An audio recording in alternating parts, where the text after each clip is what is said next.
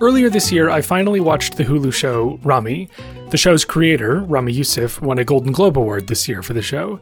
It's set in northern New Jersey and follows the life of a young Muslim guy whose parents immigrated to the U.S. from Egypt.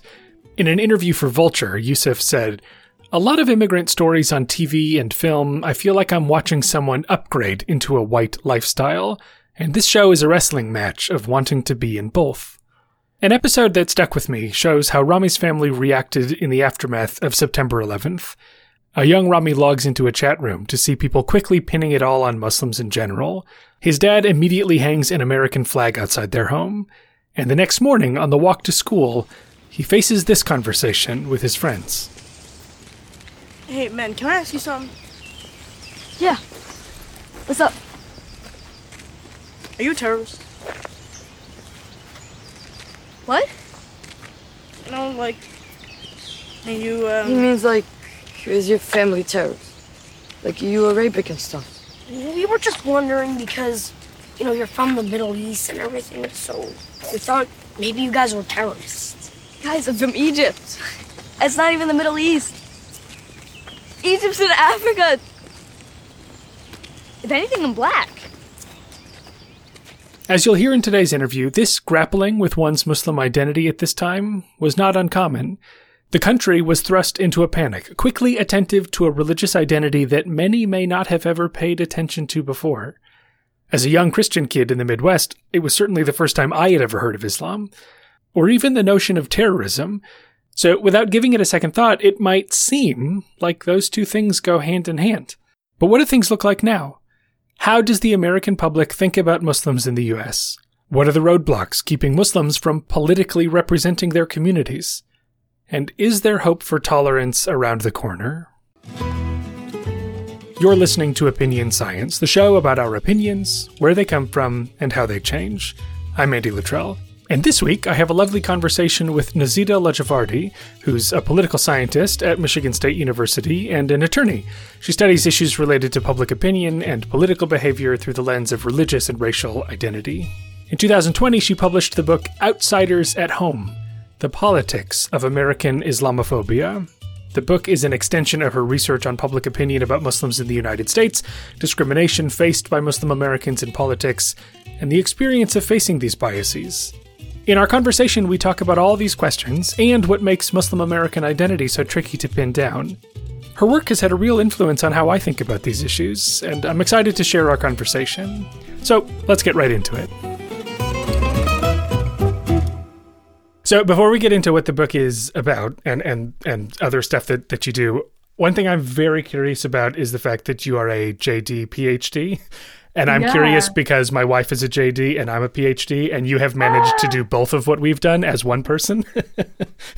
No. So I'm mostly curious why that would happen to a person, and also what that has meant for how you think about the problems that you study.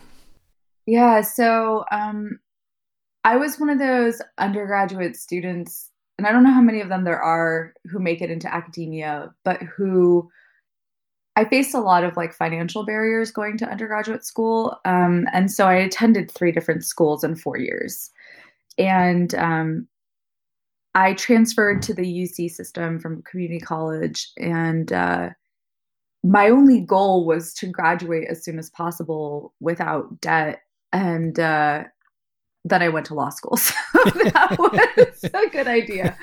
But, I was graduating in the middle of a recession, and I really didn't know what I wanted to do with my life. And it was really becoming clear that to help my family, I needed a job that was going to support them. And they really thought that becoming a lawyer was the clearest way to that goal.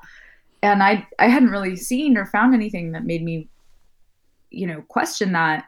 I hadn't really felt a passion for anything. I had always loved politics. I was a political science major. I was a French major, but I didn't know that you could study these questions.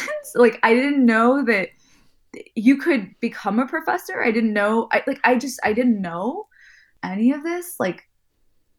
We were dealing with questions of like, are we going to be homeless? And then are we like, you know what I mean? And so it just like, I didn't have the role modeling, I think. And then I'm sitting there at UCLA in my last year, and I've already taken the LSAT and applied to law school. And here I am taking classes with people studying race and ethnicity, and in Africa and France and in the US and LA about populations that I belong to. And I was like, whoa, I could be like them, And my parents were like, it's too late. It's too late. Like, we do not need you hanging around, California. Anyways, so I ended up in law school, and that was rough. I really tell my students, like, do not go to law school because you don't know what else to do. I'm really one of those people who did that. And I was very fortunate. I found that I enjoyed criminal law, and I ended up working in criminal law and specializing in it. And I had actually accepted an offer as an ABA in Sacramento when I was in my 3L year. But nonetheless, I took the GRE, and I found a way to apply to graduate school. And I kind of just took a risk. And so you did them sequentially, not at the same. I know, because sometimes there are like, there are different versions of this plan where people do them somehow at the same time. It would be the wiser thing to do. It would have made more sense. And no. I really did this poorly. But I think that my experience in law school has really shaped the questions that I ask. And I think it's been very informative. I think it's been very helpful. So I build arguments now thinking about the totality of the circumstances. I think about evidentiary burdens.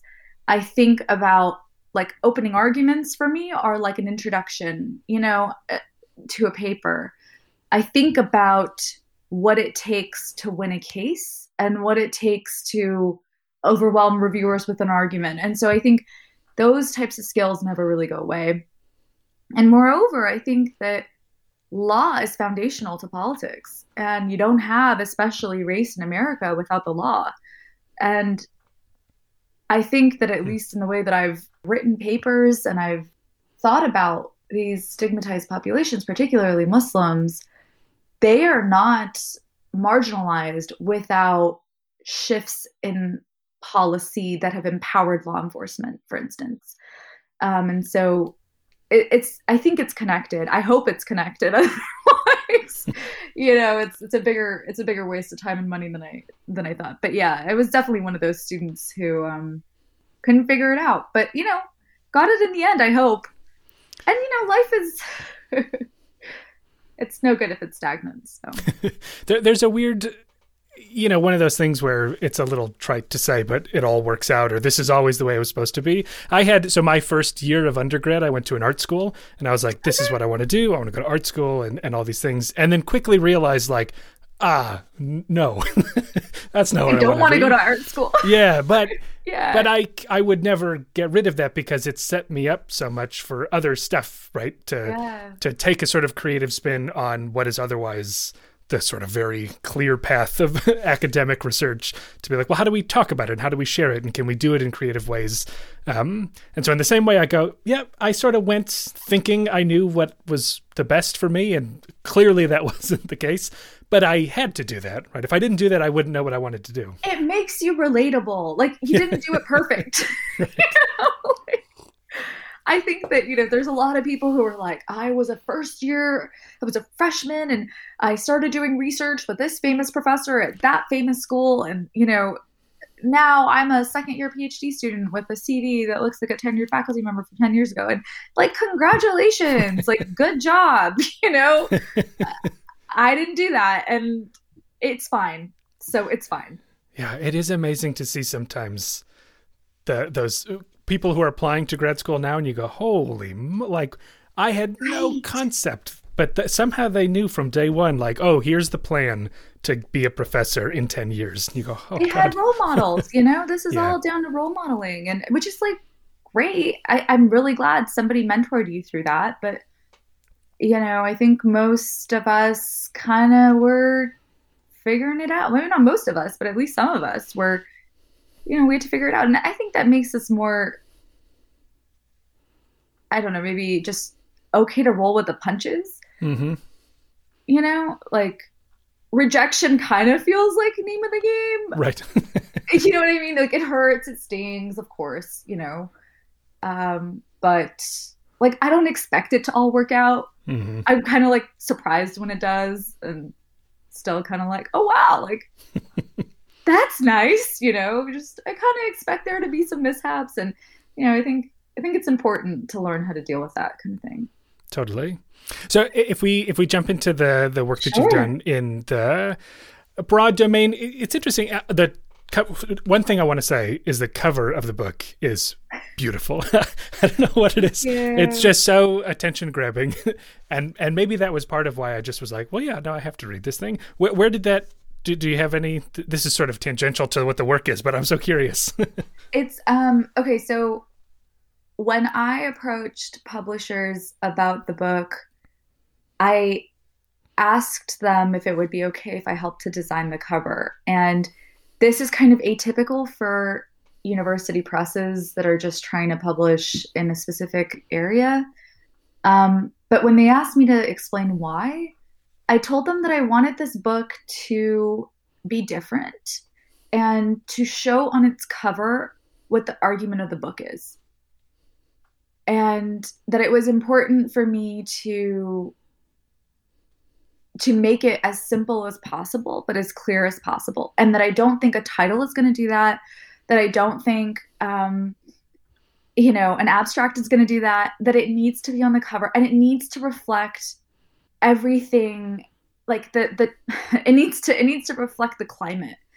And so from the color of the book, from that pink, Mm-hmm. from that salmon color, to her sunglasses, to her very loose headscarf with her hair falling out.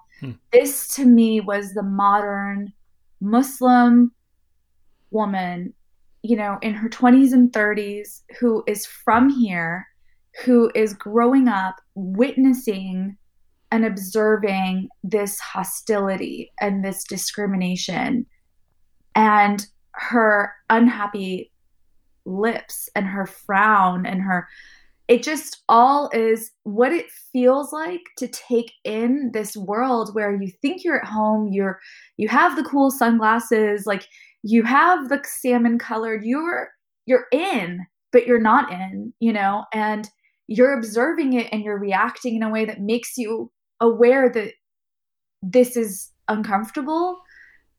And I wanted it all to show. And so if you ever open the book and you look at the first page, there is another picture, and that was supposed to be the cover of the book. And it was really between the two. And in the end, I went with this woman because I think she makes a statement, I think, in political science, but also I think, just to the average reader, which is like, if you want to know what this book is about, it's about what it feels like, at the very end, the last chapter. Mm-hmm. It's like what it feels like to live in this world. That's what it feels like.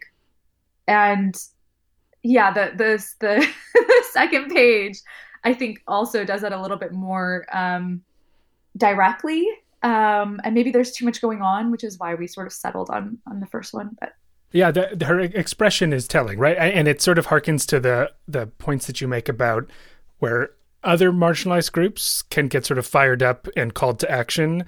There's this tendency among Muslims in the U.S. where facing this kind of bias and discrimination leads to sort of a retreat, right? And sort of like, let's back away from this. So yeah, it communicates all of that in such a simple way. So I'm glad there is a story, and you weren't just like, I don't know, someone drew a picture.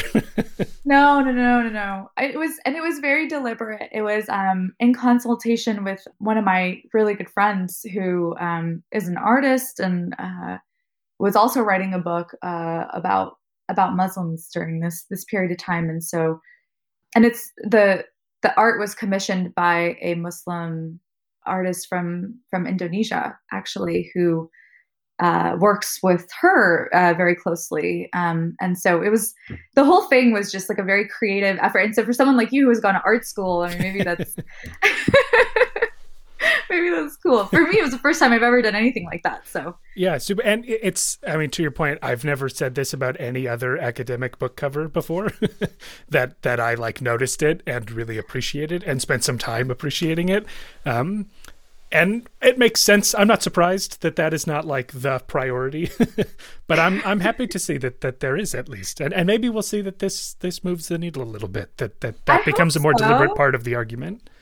it is, I've seen it in other fields, like certainly in media studies. I've seen it on their book covers, and so that's been an inspiration to me. And I also, I was told by some people that if your book looks too punchy and it's too pink and it's too this, and that it won't be taken seriously. And that almost pushed me to make it even more obvious and more different, because, okay, fine. Judge it by its cover, go ahead. Have a closer look. Yeah. It's intriguing enough that you open it. So one of the things, I think the thing that really most, as someone who really hasn't spent a ton of time thinking about these particular, I one of the classes I teach most often is stereotypes and prejudice. But the unique dilemma of Muslim identity is not one that I had grappled with. And that to me was like the real light bulb moment where you sort of try to disentangle, like, what's the primary identity that people are having a problem with? Is it a religious identity? Is it a race identity? Is it a geopolitical identity? So could you talk a little bit about like what Muslim American means to people in the world and how that defines the problem and how it challenges the research on trying to understand what's going on? Sure. Yeah. You've really hit the nail on the head right there. I think that, so I'm going to talk about people in the United States, because I think people in the world is a bit broader. And I'll explain why. So Muslims, predominantly from the Middle East, if we're going to sort of narrow our range of who we're talking about in South Asia, their immigration histories to the United States and to Europe and other Western democracies really differ from one another. The different laws and quotas that have existed, that have been able to bring different subsets of Muslim populations, Muslim immigrant populations to the United States, they differ greatly. Often in Europe, they're conditioned by refugee laws, by colonial histories. And so the populations that you see in Europe and even amongst the different European countries, they really differ from what we see in the United States. And so I always, whenever I'm presenting this work in Europe, I'm always telling people, don't think about the Muslims that you know in your country. Let me give you a primer on the immigration histories and what the Muslim population looks like in the United States, because it's very different. It's very, very different. And so just to kind of paint a picture, in 2017, the Pew Research Center did a survey of Muslims in America. And it's a telephone survey that they do every few years to try to gauge, where the population is, but also to kind of give us an estimate of how many there are in the United States. Because the census doesn't collect data on religion, and because folks from the Middle East and North Africa are classified under the white category, the white Caucasian category, white non-Hispanic. And so any sort of differences that you may want to highlight and you may want to use in order to try to estimate that population size are going to be marred with the exclusion of a MENA category and also with no data collection on religion. And so what we've learned from Pew is that today, 20% of American Muslims are Black. And the vast majority of those, that Black population is native born. And this should not be a surprise, as the first Muslims in the United States were actually forcibly enslaved people. About 30% of enslaved people who were forcibly brought to the United States were Muslim, and they were forced to actually convert to Christianity. And remnants of like the Muslim identity actually still exist, off the coast of Georgia.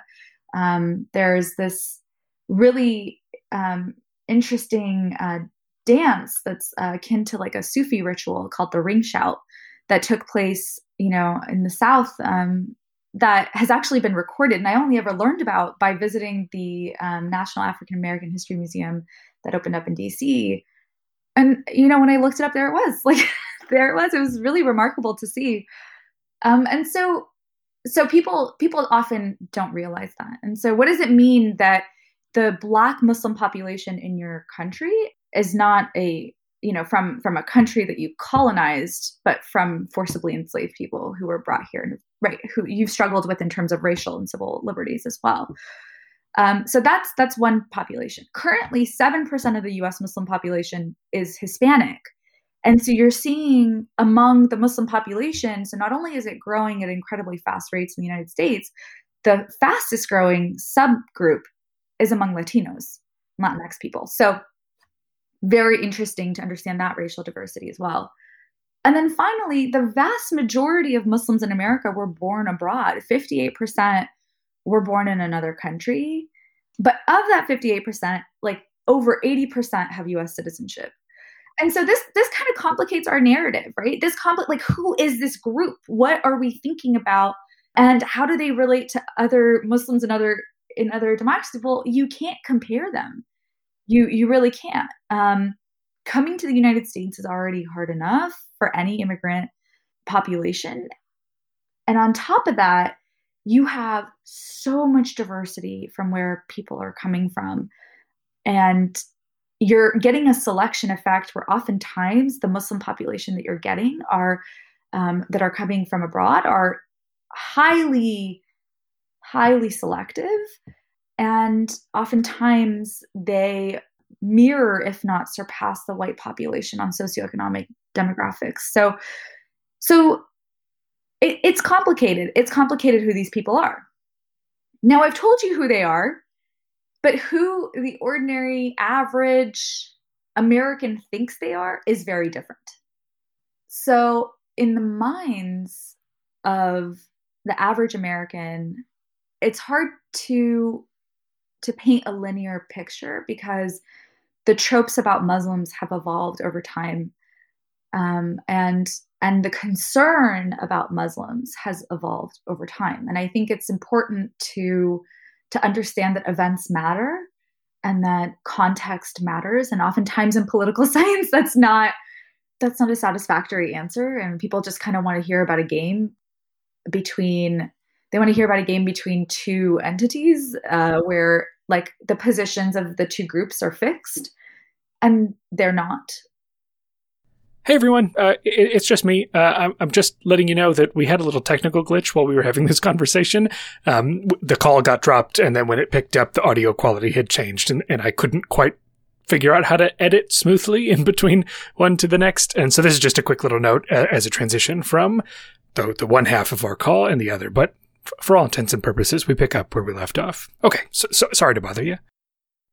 So if you think about the 80s, or rather the 70s and 80s, that's a time where Muslims became salient to Americans through what was happening more by Muslim majority countries. So you can think about the Iran hostage crisis. You could think about what was going on in Lebanon. You could think about the Iran-Iraq war. Countries were becoming salient. Muslim countries were becoming salient. And so their populations here in the United States were becoming salient. And so it was much more tied to interests of foreign policy, of foreign wars that were being fought. And so the Muslim in the American imaginary was really a Middle Eastern in the American imaginary. And it was really targeted at national origin. It was Iranians in the American imaginary. It was Lebanese in the American imaginary. It was Iraqis. It was about Yemen, and so it wasn't necessarily about Muslim. And so this Orientalist picture that we've had of, this barbaric, violent, backwards, misogynistic Muslim, it took time to develop that trope, but it was really rooted in the Middle East.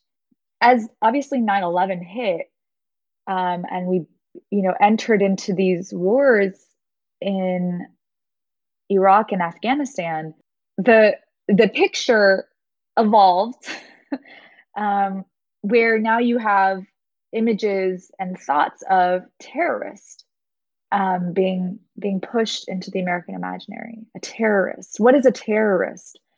What is evil? What is bad? What is the axis of evil? What does that mean? I had to hear as a teenager, as somebody in high school, I think it was in 2002 during the State of the Union speech, where George Bush said on national television that Iran belonged to the axis of evil. And I had to reconcile, what does that mean, evil? And when you're a teenager and you're a young girl and you hear those words, you internalize that. Am I evil? Did I come from a place that's evil? What does that mean? How does that hurt? How does that, what? Terrorist, evil, suicide, bomber? These are words that are now being associated with a population that I belong to. And yeah, was it sort of overnight? I mean, my impression is that it sort of was a switch that flipped in terms of where the stereotype. No, it wasn't. It built time. So these are all about others. And it took time before we looked inward and there were events on US soil. Where now, especially through these wars, it wasn't overnight. It took time for these tropes to develop. But, throughout the 2000s and into the 2010s, you start seeing words like loyal, patriot, violent emerge, these stereotypes. And these are what I think people think of when they think of Muslim. They think somebody who's violent. They think somebody who's typically a darker bearded man, somebody who's backwards, somebody who's different, somebody who's disloyal. And I think it reverberates, right? Even as I say in the book, Hillary Clinton, in presidential debates, she said Muslim Americans, when she rose to their defense, she said they are America's eyes and ears. Like our only utility is in surveillance, because naturally we are disloyal and unpatriotic. And if only we could surveil each other, we could serve our country. It really, I think, shows the profound distrust that people have in the U.S. Muslim population. And I would say, sorry for the really long-winded answer, it's the trope that exists today, I think, is rooted in an image that people have about a Muslim here at home.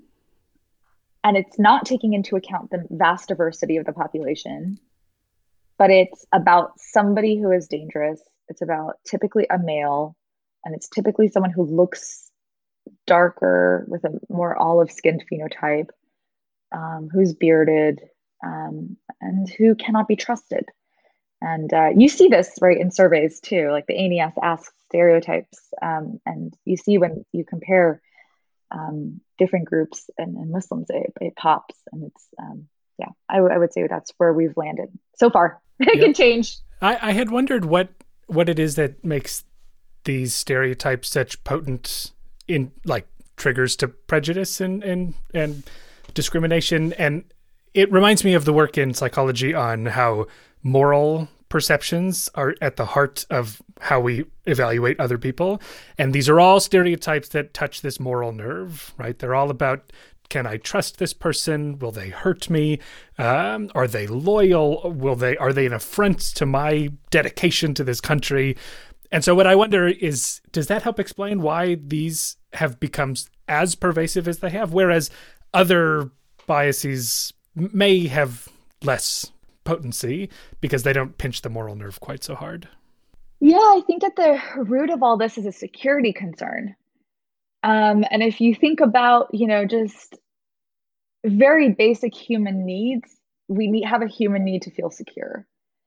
And I think that when you reduce a population to, and you're just so reductive about it, to they are an affront and they are going to, they are a terrorist, they are other, they are an enemy combatant, right? You've now taken away any humanistic, right, quality And you've made it such that this other group is going to challenge your security and your very livelihood and the very existence of your population in your country, and that you've created. And so I'm not sure if that theory would cover a security concern, but to me, this is all rooted in a zero sum. As long as they exist, we can't exist, because they want to get rid of us and they want to harm us.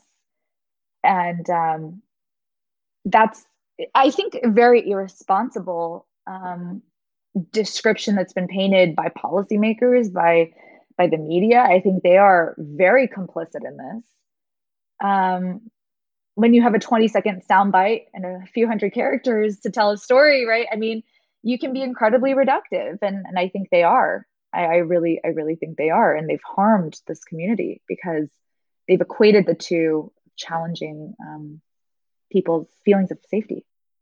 The other interesting thing is, historically, you sort of trace racialization of this group in this country, and how this was a group that had been considered white on census data and in other sort of forms. So maybe you could speak a little bit about like what that means, and then what that trajectory then took. Yeah, so I think, like many other populations, non-Black Muslim groups have long fought for privileges of whiteness and recognition of whiteness. And why is that, right? Voting rights extended to free white persons. And this was something that obviously was not being afforded to African Americans, but other groups long fought in racial prerequisite cases for recognition of whiteness. It allowed them to own property. It allowed them to build wealth. It allowed them to vote. It allowed them to do a number. So you see, I mean, just mobility in the United States was about a determination of your whiteness. And so groups constantly were arguing their whiteness. You see this among Latinx populations, Asian populations, Middle Eastern, South Asian.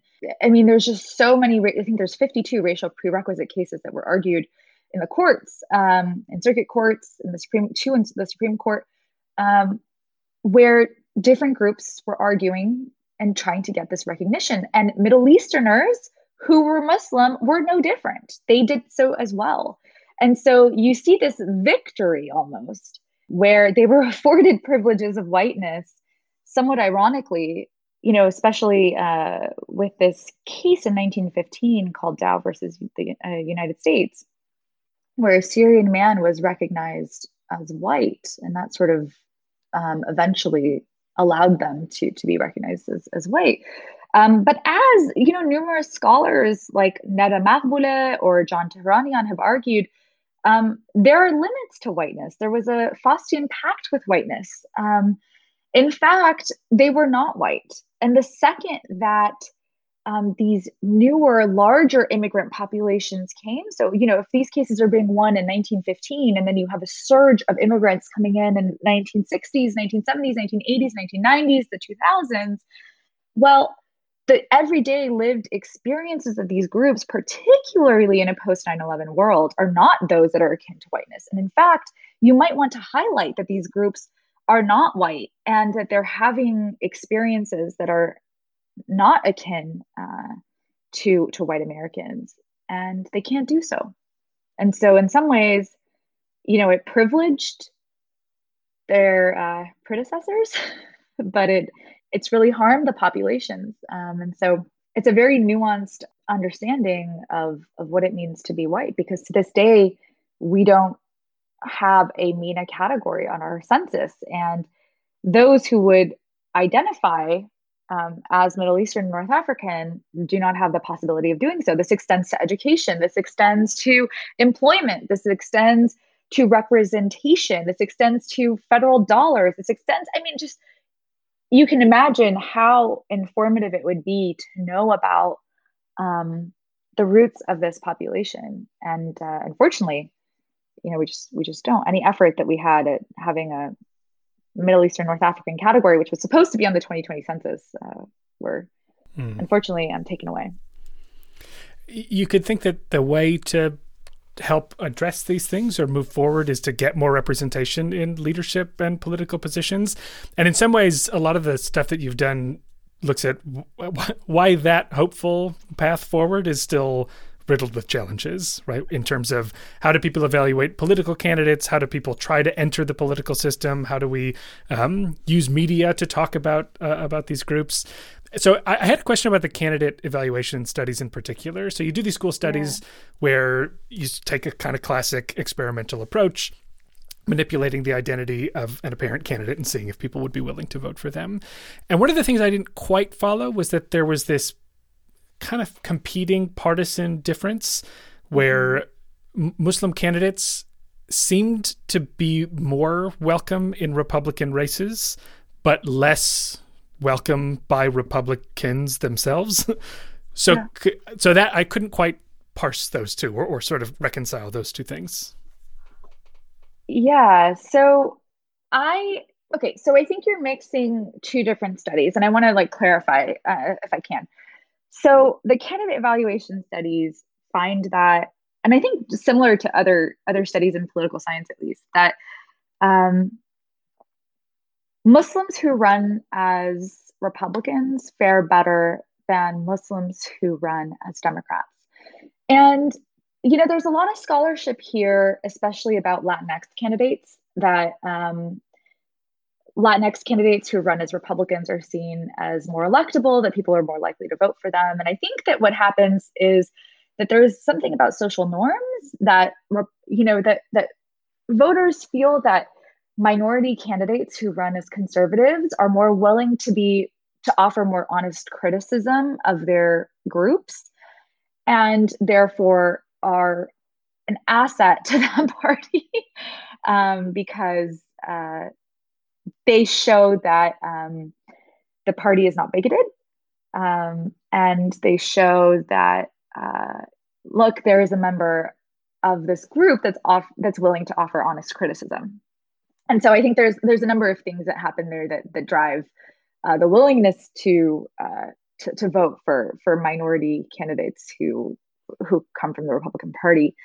And another study in the book, I find that when Muslims write their Republican legislators, they're often ignored, and this is important because, and I think it's important to try to take those two pieces of evidence together, which is that, Republicans are not going to be responsive to Muslim constituents. This is not something that they're going to do at a similar rate as their white constituents, as we see in the studies. But Democrats are also not serving their Muslim constituents very well either. And so I think on the one hand, the first study is about elites, and the second is about everyday voters. And so, I think when I put those two things together, it tells me that, if you can code switch and you can kind of move away from being rooted in your identity and you want to run for office, you have a better shot at it running as a Republican. But how much you can offer representation to minority populations, particularly Muslim populations, is going to be limited if you're running for that party. And then on the flip side, as an everyday voter, you're probably going to be better served by Democrats, but not much. And that's really a tragedy, I think. So, I think the solution to all this is not simple. It would be great to have descriptive representation, and I think we're very lucky to see some strides in that space, but we're not quite there yet. So that poses challenges. The media stuff also shows negative media are super effective, positive media less so. So, there's, we're left with this question of well, okay, the problem is clear. You've painted a picture of it.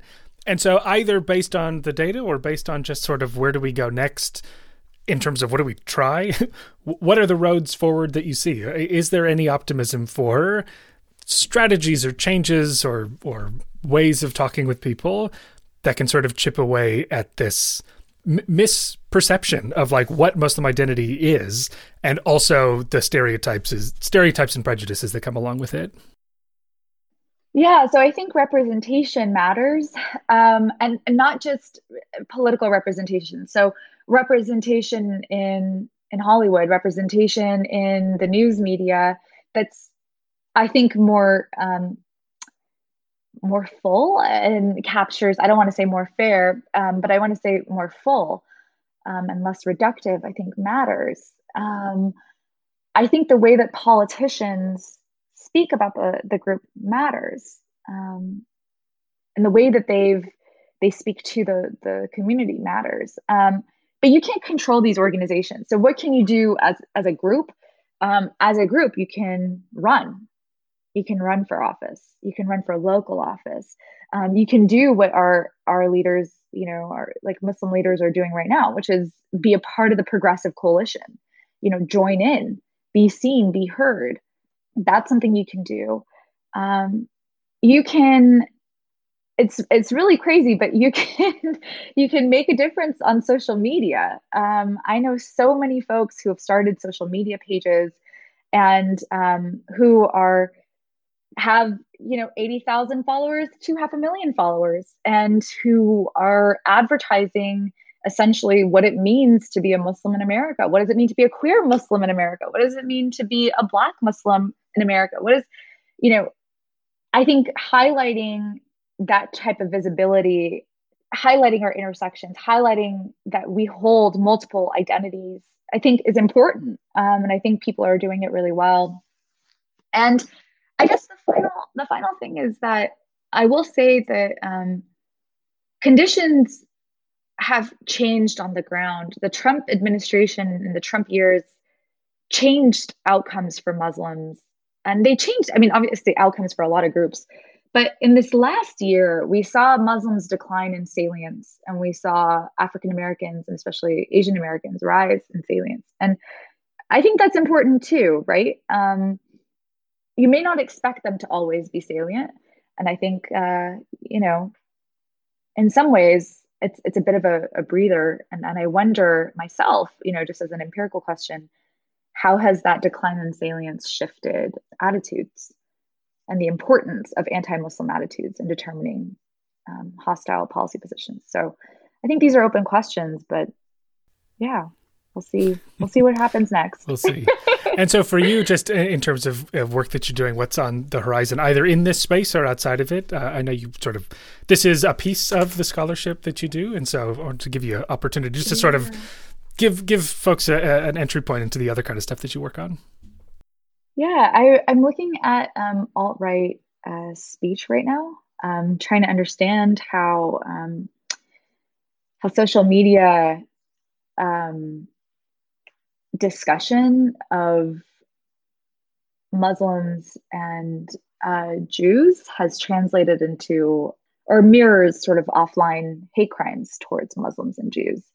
So right now I'm working with a couple colleagues and trying to understand that link. And we're seeing that there's actually a target substitution, that once these extremist groups are activated online, they don't need much encouragement, and they can switch in their targets. So Unite the Right is a really important and I think overlooked rally where we see a shift from a focus on Muslims to a focus on Jews among these populations. And then similarly, we see a decline in hate crimes that target Muslims, and an increase in anti-Semitic hate crimes. And so, trying to understand how that happens and what the processes are is sort of next on my horizon. And yeah, I just bought an Intro to Social Psychology book, and I'm teaching myself a little bit, and trying to, just trying to educate myself a little bit more on prejudice. So really, this is an amazing career path insofar as we can always learn. So that's kind of what's next for me. That's fine. You're dipping your toe in social psych. I'm dipping my toe in political science. That's just how it works. That's the beauty of it. It's pandemic time. Yeah, right. Read up on whatever you want. Crisis of identity. Well, I appreciate you taking the time to talk about this, and it was great to hear about. Thank you. Thank you for the invitation. This was a lovely conversation. I'm really appreciative.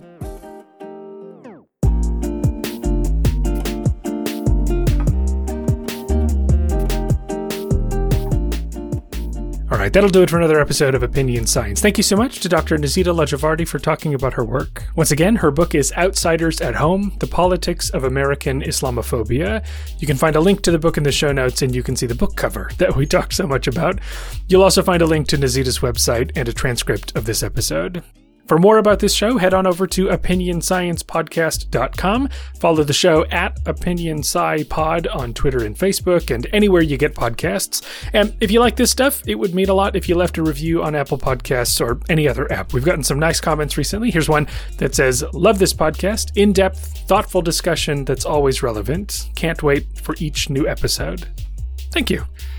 Learn more about the science of opinions and persuasion with one of my online courses. More info at OpinionSciencePodcast.com. Okay, that's it. Thank you for tuning in, and I'll see you in a couple weeks for more Opinion Science. Bye-bye.